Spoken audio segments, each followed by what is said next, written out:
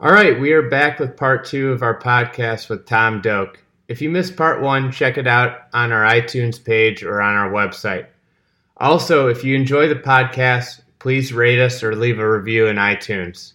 And without further ado, here is Tom Doak. I miss a green, for example, I'm already upset. When I find my ball in the bunker, I'm really upset. And when I find my ball in a fried egg. Fried egg. The dreaded fried egg. Fried egg. Fried egg. Fried egg. Fried egg. Fried egg lie, I'm about ready to run off the golf course.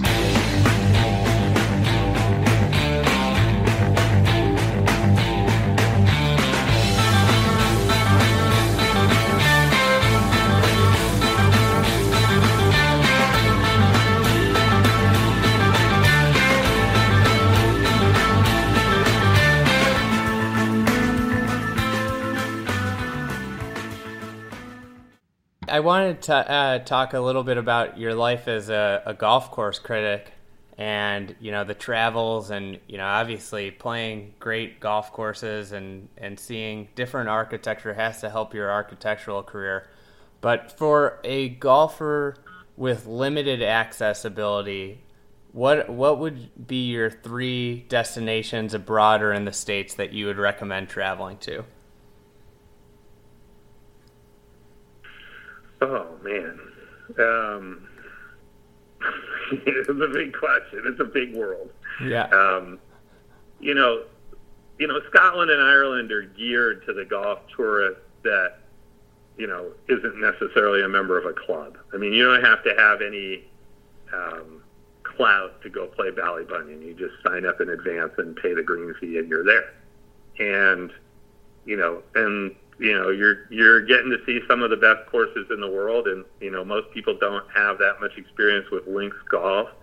So, and you're getting to see the game the way it started and why it started that way. If you get to spend long enough over there, like I did, spending a year over there after college, it really becomes a part of you that it's just a different ethos of golf. So. That would always be my first choice. And I get back there fairly regularly, although kind of with my book project, I've committed myself to going other places. And I'd be happy just going back to England or Scotland all the time, but I've still got some places that I want to see.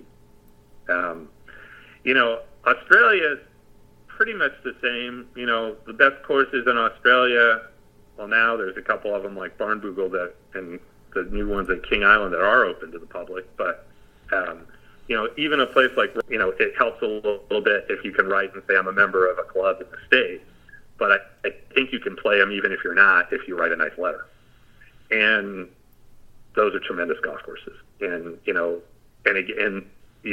they have a lot to teach us too, especially in terms of like, how they use water on golf courses and how dry and firm they keep it, because it doesn't rain much in Sydney and Melbourne, and they have to be more efficient with water. And California has a lot to learn from Australia in how to manage water on golf courses.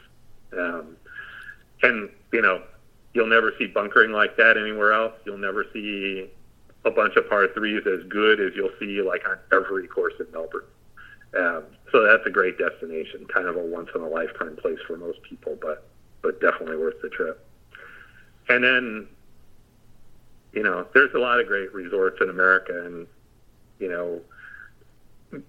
I'll plug Bandon Dunes. I mean, being able to go there for a few days and, and just stay there and play all those courses and see how different they are, and, it really does feel like something in the west of Ireland or somewhere in Britain in terms of how the golf courses play.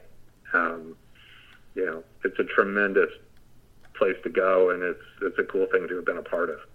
And everybody gets the chance to play 2 of your golf courses, so it's a big plus. Yeah, I'm plugging my own work there a little bit. I've done some stuff in Australia too, and it's not bad. Yeah. So, what course did you go to, whether it's public or private, in the States, where you walked in with very low expectations and were most pleasantly surprised? Well, it's happened a lot over the years, although it's harder to do now. I mean, I remember like going to Cruden Bay for the first time in Scotland in 1982, and I'd only ever seen one picture of it.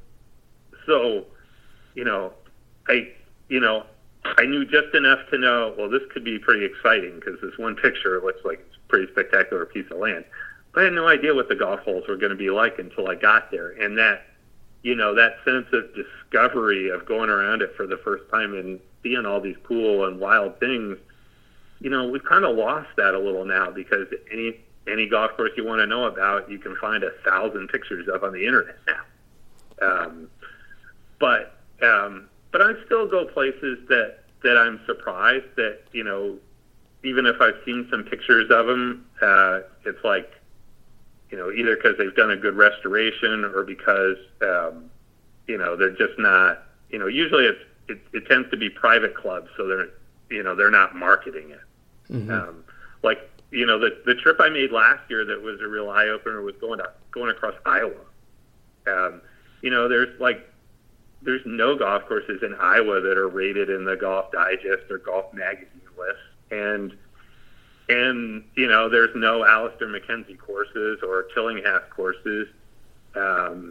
So there's not anything about it where you think, well, oh yeah, that's going to be a different golf destination. But the first course I saw, if you're coming from the east, you go across the Mississippi River and you're there in the Quad Cities region, and the very first golf course when you go across the bridge about 2 miles is an Allison course called Davenport Country Club that they just did a restoration of. It's a terrific golf course. I mean, we do consulting for Milwaukee Country Club and the Country Club of Detroit, which are two of the best Allison courses in the state. And I thought this was better than the two of them. Wow. And yet nobody's, I've never heard that from anybody. So, again, it's a private club. It's in Iowa, and they don't market themselves at all. So who's going to know that? Yeah. And it was part of the reason it's not on the Golf Digest list. Up till their renovation, it was only like $6,300 or $6,400. So they were dismissing it on that basis. And it's still, now it's $6,700, which is just plenty for me. But there's probably some Golf Digest panelists who think that's not long enough. Well, I think we're both on the same page with those, with the panel ratings, but it's.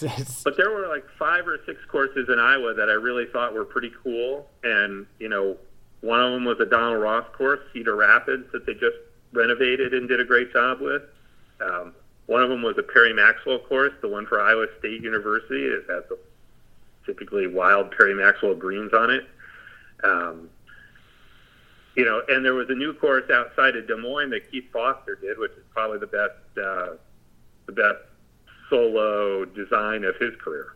So there was really a lot there, and it's just the fact that they're private and they don't, they're not like Northern Michigan where they pool their advertising dollars and run ads in Golf Digest, so you don't hear anything about it. Mm-hmm.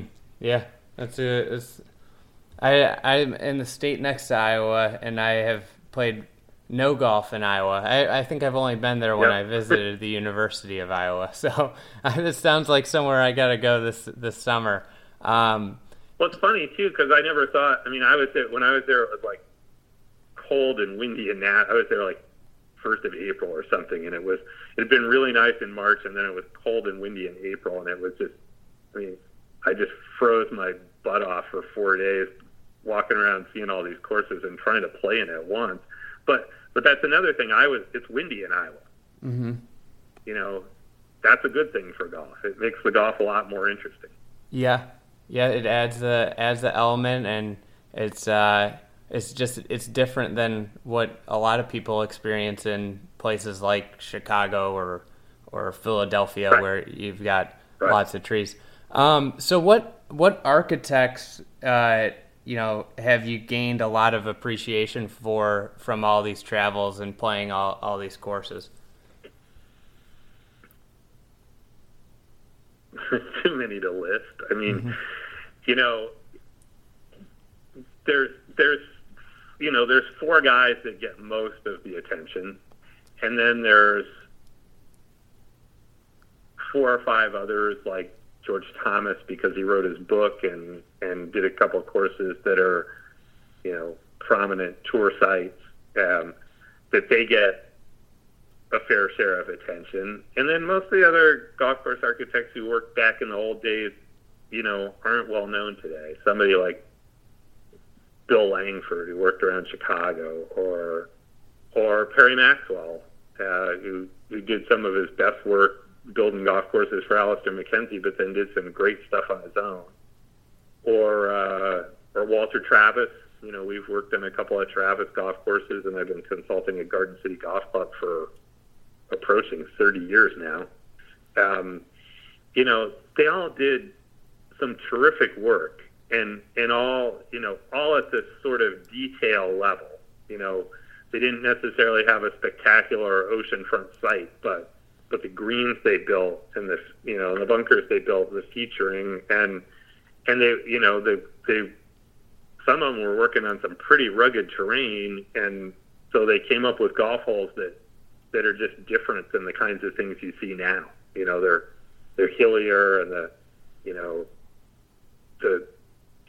landing area, their original landing area might have been designed at 220 yards, so now you can blow it over that, but you do so at your peril because it really wasn't meant to be played that way, and you can get yourself in a lot of trouble trying to go for it. I've seen so many cool things, and I've seen more than a couple that were designed by people you never heard of, or nobody even really remembers who the heck built it. And yet it's a cool golf course. So I wish people didn't pay as much attention to the names as they do. Mm-hmm. It sounds crazy. I mean, my living is the fact, part of the reason I make a good living is the fact that people know who I am. But, and that's, it's hard to,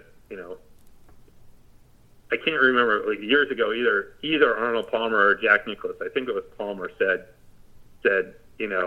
he'd really like it if people came to play one of his courses and they really liked it, but they didn't even know who built it. And I thought, well, yeah, but that's hard to do when they put your picture on the scorecard. That's very, very true. So what, I had some Twitter questions I put up, and want to get to some of those. So Jay Rigdon wants to know, what are the best 9-hole courses that you've seen, and how do you rate them compared to an 18-hole course? The best 9-hole course I've seen is Royal Worlington in Newmarket in England, which the Cambridge golf team uses, so it's semi-famous. But there's one that its origin is a little bit of a mystery. Harry Colt had something to do with it at some point, but the guys who designed it originally are really kind of no names. And yet, I mean, it's on a tight piece of land, and it's fairly unassuming looking. There's actually a road, the road that goes by the clubhouse and goes alongside the first and second hole. You play over the road at the 9th hole, so you're actually driving through the golf course, and you could drive through that golf course and not give it a second glance thinking, oh, wow, that's really cool. But you get out in the middle of the first fairway and look at the shot you've got into the green, and it's like, oh, my goodness. And 9 holes of that. I mean, there's 9 really good holes on a 9-hole golf course, which you don't see that much. Mm-hmm. There's a handful of others. Whitensville in Massachusetts is a Donald Ross course, and I think that's probably the best 9-hole course in America. Gil Hance just did a bunch of restoration work on it, made it that much better. But I've been going there.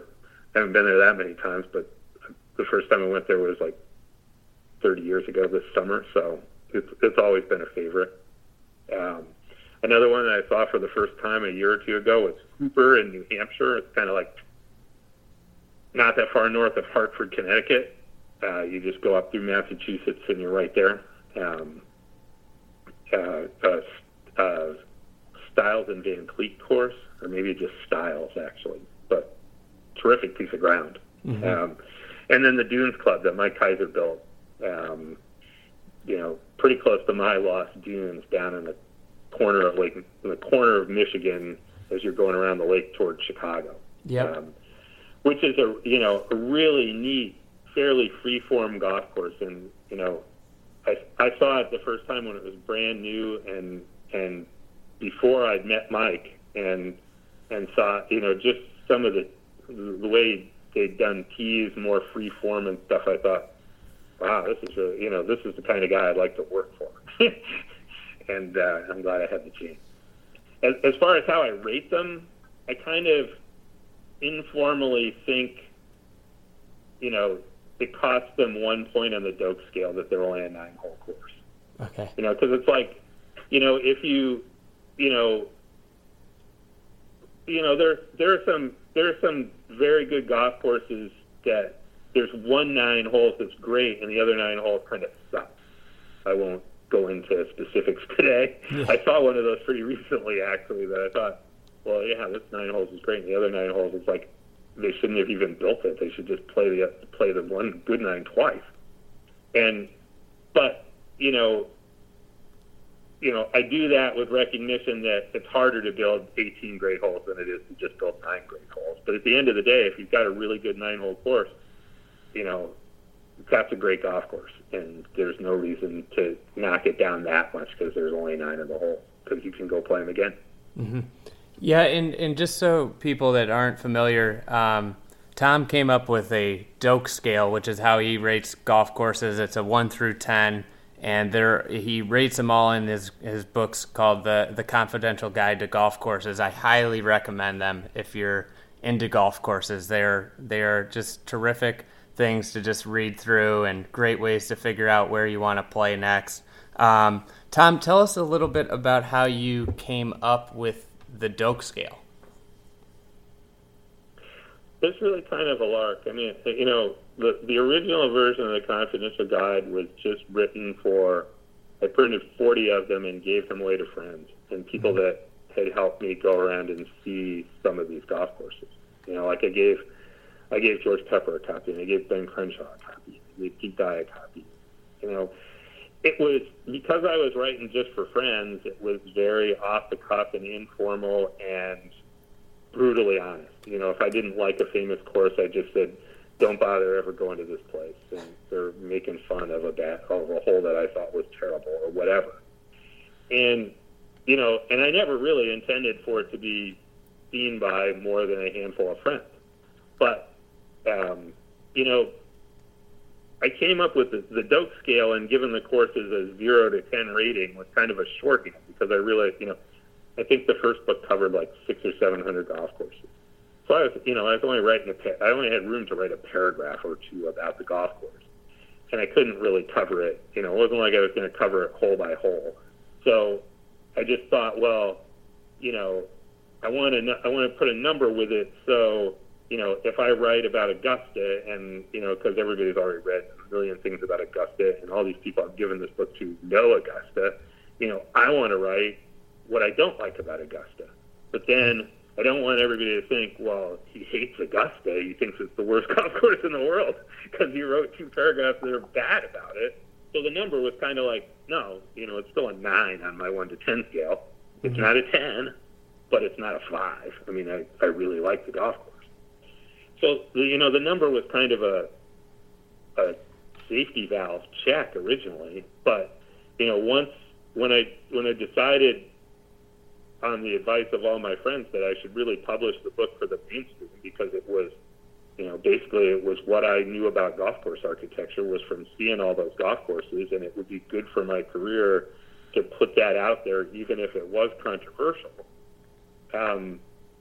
Then the numbers became like the whole point for most people, which is too bad. I mean, to me, the book is still about what I have to write about the golf course. Why do I think you should go here? What's interesting about this golf course that would make you want to travel all the way to see it? Mm-hmm. That's really the purpose of the book. It's not meant to be Doak critiques every architect who ever lived. It's meant to be like, you only have so much time, Andy. So if you're going to England, which of these courses should you try to go see? And it's written in a way that, yes, I've got numbers on them, and you could say, well, I'll go to all the 9s and the 8s and the 7s, and I'll use that as a cutoff. But that's not really, you shouldn't even do that. You should read what I say about the golf courses, and you should look at which ones are close together and go, oh, yeah, he only gave that a 5, but it sounds pretty cool, so maybe I should go see that. Mm-hmm. But I'm not expecting it to be one of the top 100 courses in the world, but it's good, it's going to be cool enough to go be worth spending 4 hours on. Yep. And that's been the success of the book, that it works really well on that level. Mm-hmm. And the people that go out of their way to see some course they never heard of because I recommended it are mostly pretty pleased by having made their detour. Yep. It's I think it's just a great resource for if you're unfamiliar with an area. You can learn so much about different courses and just figure out, I always say to people they should have a purpose for why they want to play somewhere, and it does a great job of giving you a reason to go play somewhere. Yeah, and I was involved in the rankings of courses with Golf Magazine back from almost the time they started doing it, and I'm not involved in that anymore. And I really, all those rankings is just, they've overpowered everything else. It's like, I know these panelists that, they go to Asia for a week and they go play 2 courses in Korea and 3 in Japan and 1 in Thailand, and, because they're quote-unquote top 100 golf courses or serious candidates for the top 100. And they drive right by, Japan is the best example of that. Kasumi Giseki used to be ranked in the top 100 golf courses. And I can't remember if it still is now or not. But there was another course that Allison had something to do with, Tokyo Golf Club, that's next door to it. And for years, panelists never went there. They would go to Kasumi Giseki because it was in the top 100, and they wanted to see all the top 100. And nobody would go, it's not even across the street. It's like it forks off the same driveway. But you couldn't get anybody to go there, because they had to get on a plane to go to Thailand tomorrow instead. And that just bothered the hell out of me. I just think, well, go see, actually go, if you're going to take a golf trip to Japan, for God's sake, go see Japan. Mm-hmm. And that's, you see the same thing in Scotland. People go to Scotland, and if this is their first trip to Scotland, they think, well, I may never get to do this again in my life, so I've got to go see all the Open Championship courses in Scotland, and then, but I also want to see Dornoch because everybody says it's a great golf course.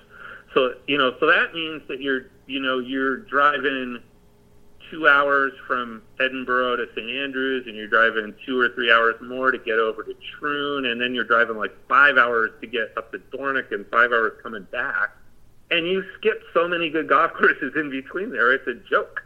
Yeah, and you're all that time in the car, you could have played 2 or 3 more rounds of golf and seen, it's like, exactly. Just because they're an open rota course doesn't mean for the 10 handicap that it's the best place to go play. I think, that's... No, the only thing it means is it's the most expensive golf course you're going to see in the UK.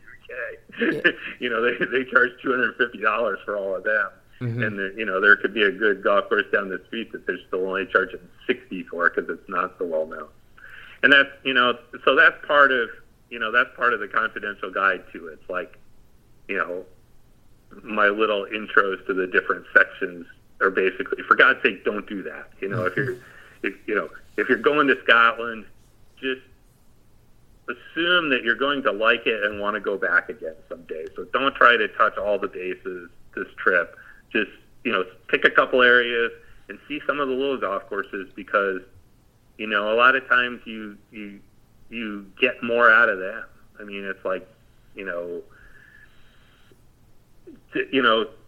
if you're staying around, say, if you're staying around where Muirfield is, out there to the east of Edinburgh, and and you take time to play North Berwick and you take time to play Gullin, but maybe you've got time to go see like Kilspindie too, this little 5,400-yard golf course that's it's par 68, and the first tee is like literally, as soon as you step off the pavement, the walkway from around the clubhouse, you're on the tee, and it's the first hole, the par 3, and the green's like 160 yards right over there, but it's a really hard shot, and then the 18th green is like steps away from the first tee. And, it was 5,400 yards, and most Americans would dismiss that, but then they go and play it, and it's not so easy. And it's a very intimate little place, and you play it in like 2 hours because it's so compact. Mm-hmm. You have to have that experience somewhere to understand that, golf courses don't all have to be the same, and they don't all have to be 7,000 yards long. Yeah. But if all you go to is the Open Championship courses, they've all been rectified. And they're not as quirky as everything else in Scotland, and they're really cool. By far the coolest part of going to Scotland is that you will see some things that you would never see anywhere else, because you can't tell the Scots that they don't know about golf. Yes.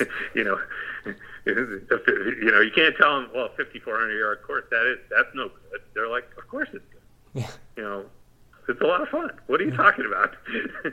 It's funny. My buddy's going exactly to Edinburgh, and I recommended North Berwick and Gullin, but that's a perfect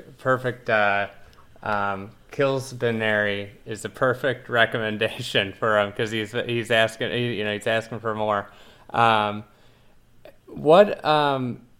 Jeff wants to know what are 5 courses in North America that you haven't played yet that are on your list.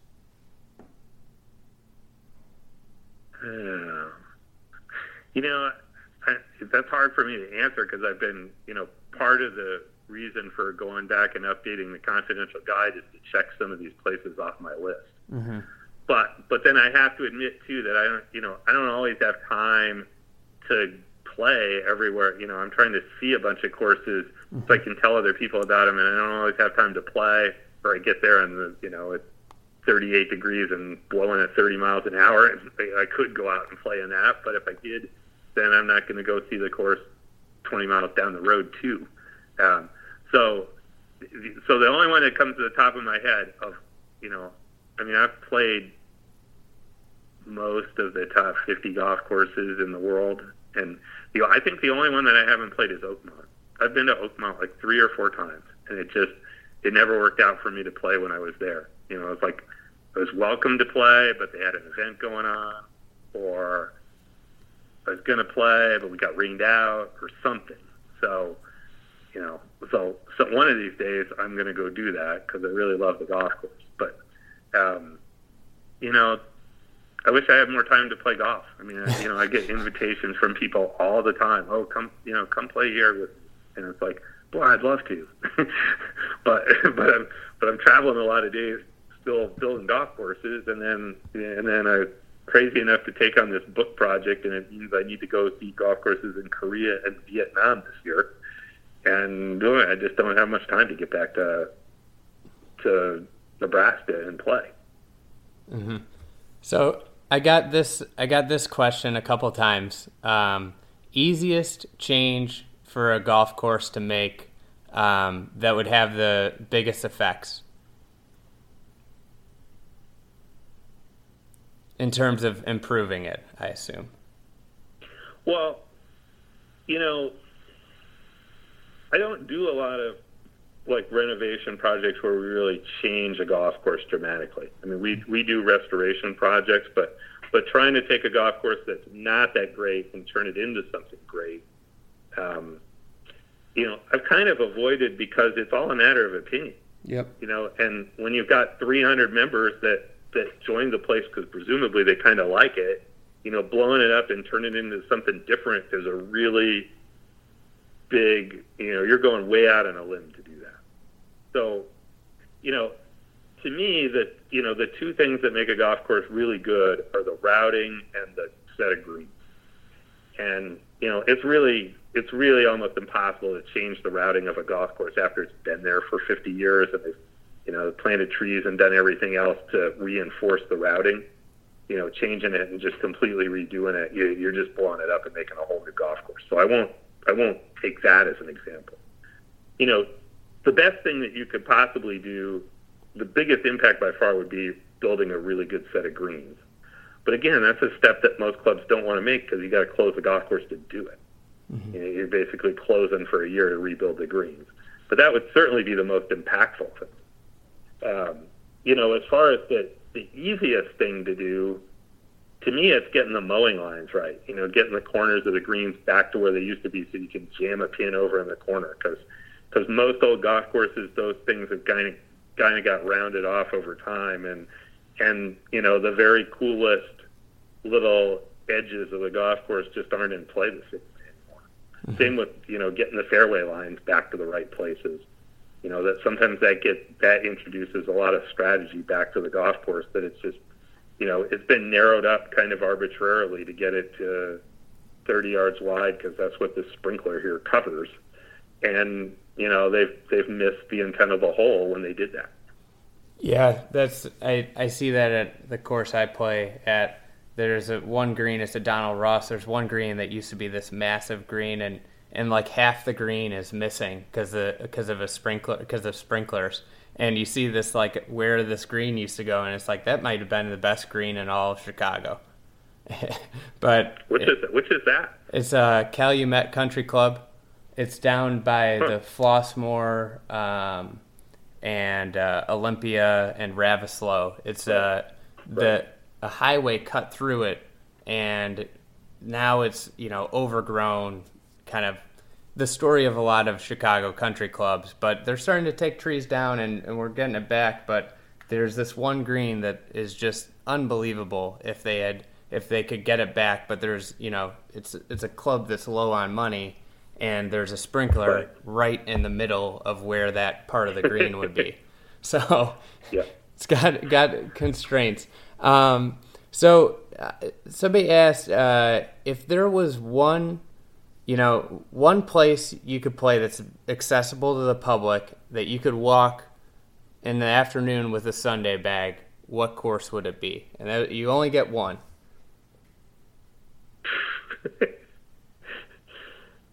That's the hardest thing. I mean, I've been to 1,500 golf courses, and most of the best golf courses in the world. So any of these questions where anybody asks me, you only get one. I just have to laugh at like.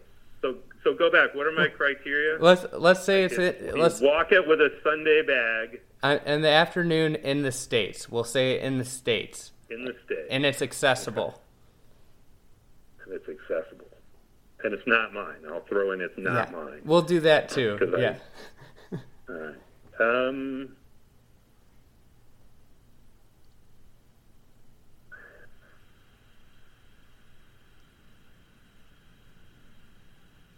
But the accessible part really narrows it down a lot. Pasatiempo is a great course, and it's a little hilly for some people to walk, so that would be a little tough to recommend, but that's one of the first places that springs to mind. Mm-hmm.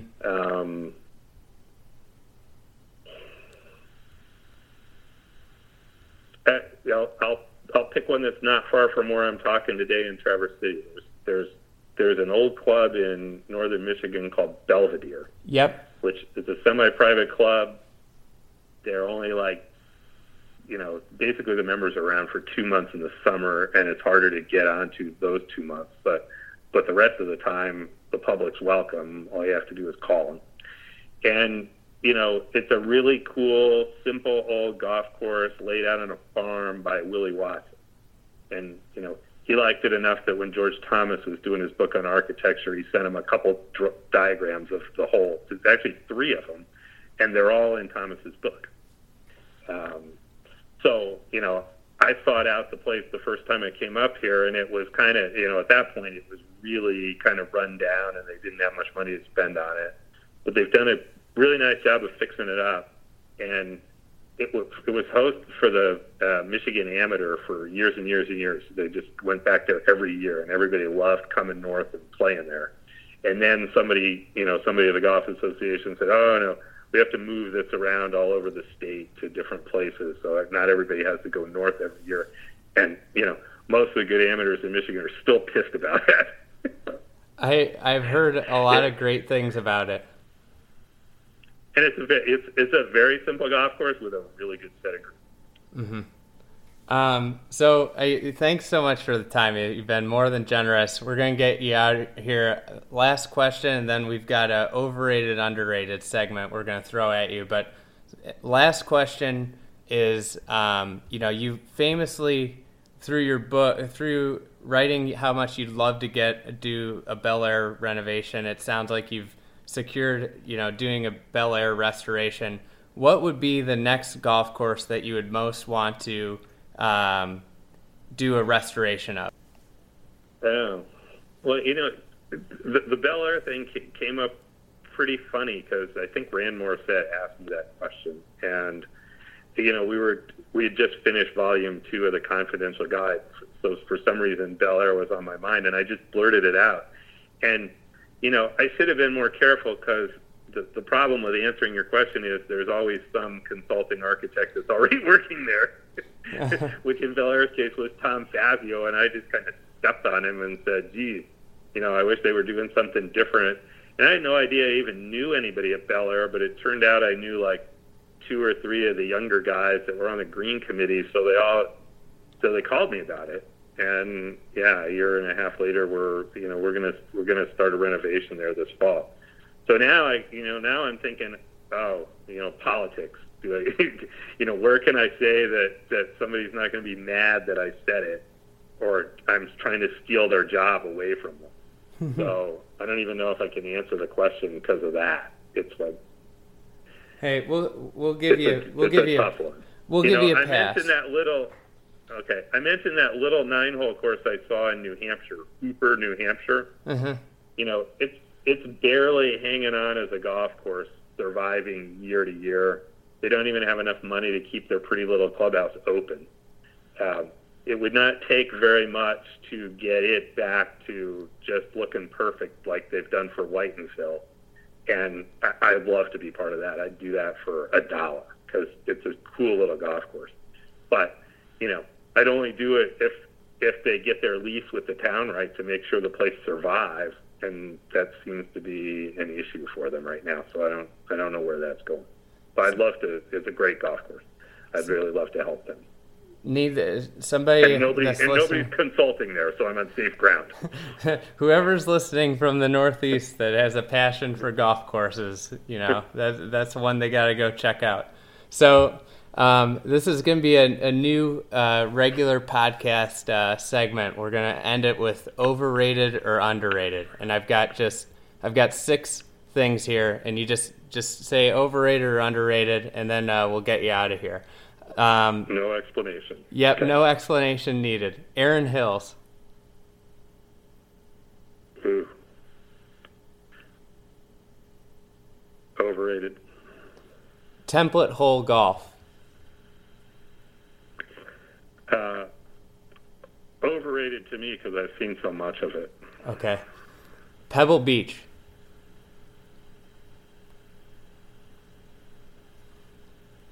Used to be overrated, might be getting to be underrated now because it's like a popular, that place is overrated. I mean, there's still the best stretch of golf holes in America at Pebble Beach. Yeah, that's it's funny how the pendulum swings with things. Double fairways.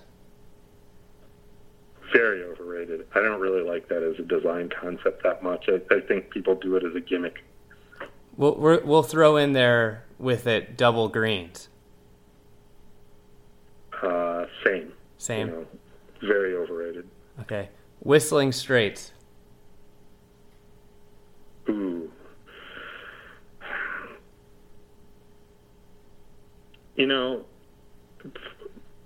Overrated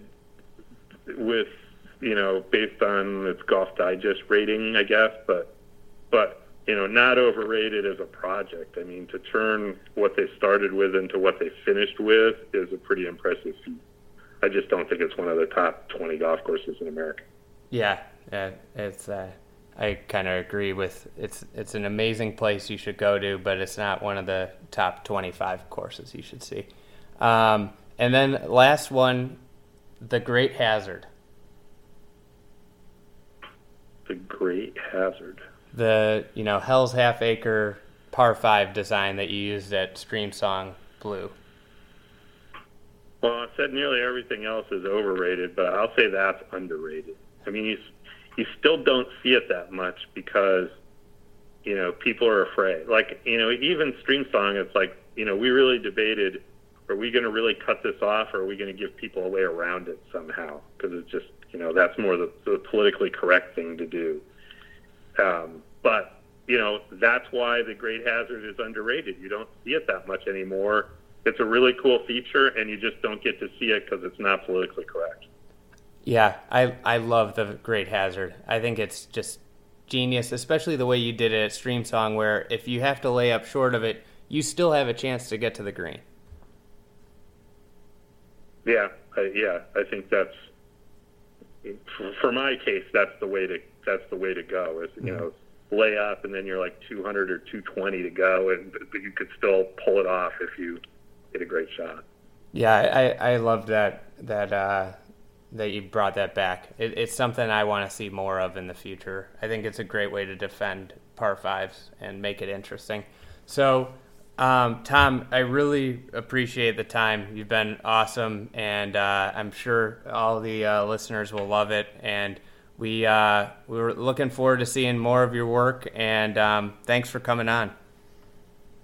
All right, Andy. Nice to talk to you. And